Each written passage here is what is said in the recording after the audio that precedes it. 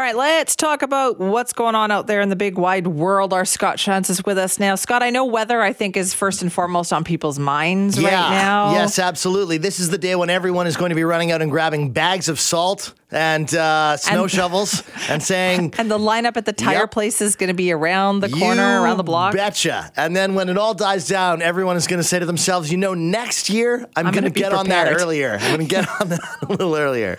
Okay, at our house, we have had a new snow shovel sitting there all year long, bought on sale last year. So we'll see what happens. Excellent. But do you have salt? Do you have... Okay. Yeah, we do. Simi, you are prepared, and that makes me happy. Preparedness is an important thing. Is that all it takes in Vancouver is to have salt and a snow shovel? I mean, I think that those two things make a huge difference. And proper tires? I think that, proper tires too. But so those three things can make a huge difference. And it's not hard to have those three things. It's not a lot to ask of people. No. But I think that, a lot of people just are sort of negligent and think like, oh, whatever, we'll get there. Well, here's your warning. Today is a good day. If you didn't do it on the weekend, and you didn't hear the forecast, today is the day to do it. Because today is actually, although it's snowing in some places already, it's not going to stick terribly today.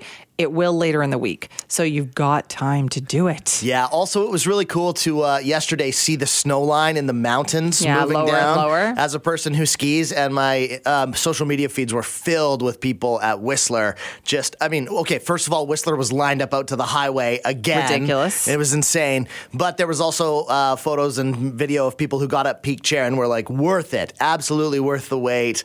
Really? We are going to have a ski season after all. Okay, interesting. We'll talk to the mayor of Whistler coming up a little bit later on the show. But let's talk a little entertainment news right now, because all the talk is of the Golden Globes, which I actually thought 3 or 4 years ago that was the end of the Golden Globes with all the stuff that came out. But no, they won't die. They're back. I watched them just to see what's what. So, keep up with the news out there.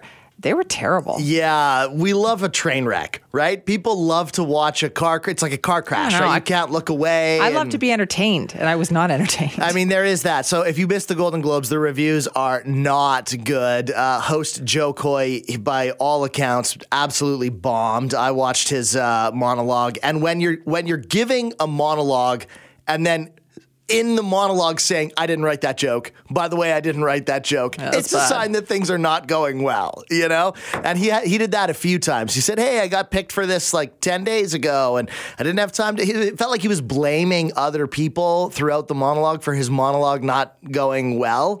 And it's kind of like doing this awkward laugh at himself. And, I know there was supposed to be 2 other hosts that didn't pan out, and so they kind of went to him. But didn't we have an award ceremony in recent years where they went without a host? Yeah, I love that. And that was really successful. And because it felt like... some of the people who present awards are really funny. Just let them do that.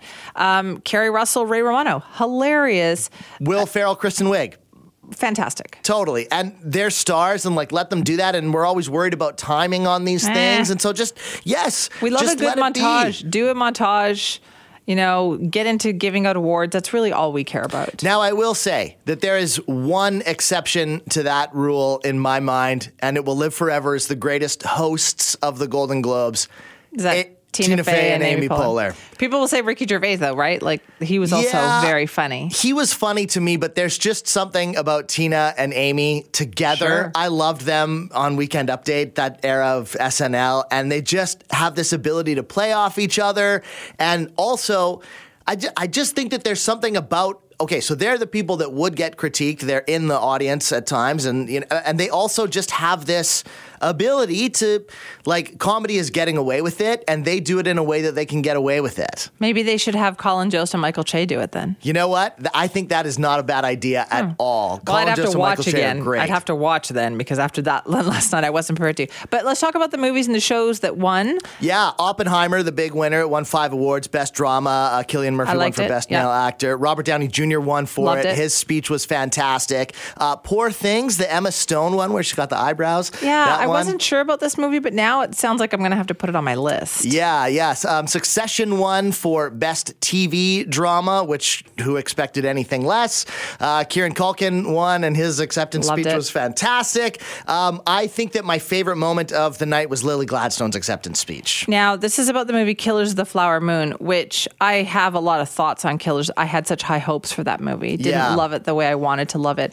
I wish the movie had been entirely about her character. Yeah, and I think that her winning, I don't know if it's to sort of acknowledge that maybe the movie should have been about her as opposed to giving the award to somebody else. Well, also, I didn't need all that Robert De Niro, Leonardo DiCaprio time in that movie. I needed more of her. Her story was the interesting thing. Well, it's funny, like Joe Coy in his desperate monologue actually had a quick line about that where he's like, white people even stole the plot of the movie. Like stole the plot of the book. I did chuckle when I heard that part. Yeah. But it was fantastic. She started the acceptance speech in her native language, and you could tell, she's never been on the stage before. She's like, wow, this is so incredible. I love the sound of her voice. Yes. And she was like, she thanked her mom for helping to get like Blackfeet native language teaching in her school. It was just really like what it should be. Moving. Yes, not a typical Hollywood moment. That's so that exactly was great. it. That was the one nice thing too. Yeah. Scott, thank you Watch for that. Watch that on YouTube. You didn't miss anything else. Didn't miss anything else at all. Read the book. How about that? Read the book, Killers of the Flower Moon. Thank you for that, Scott.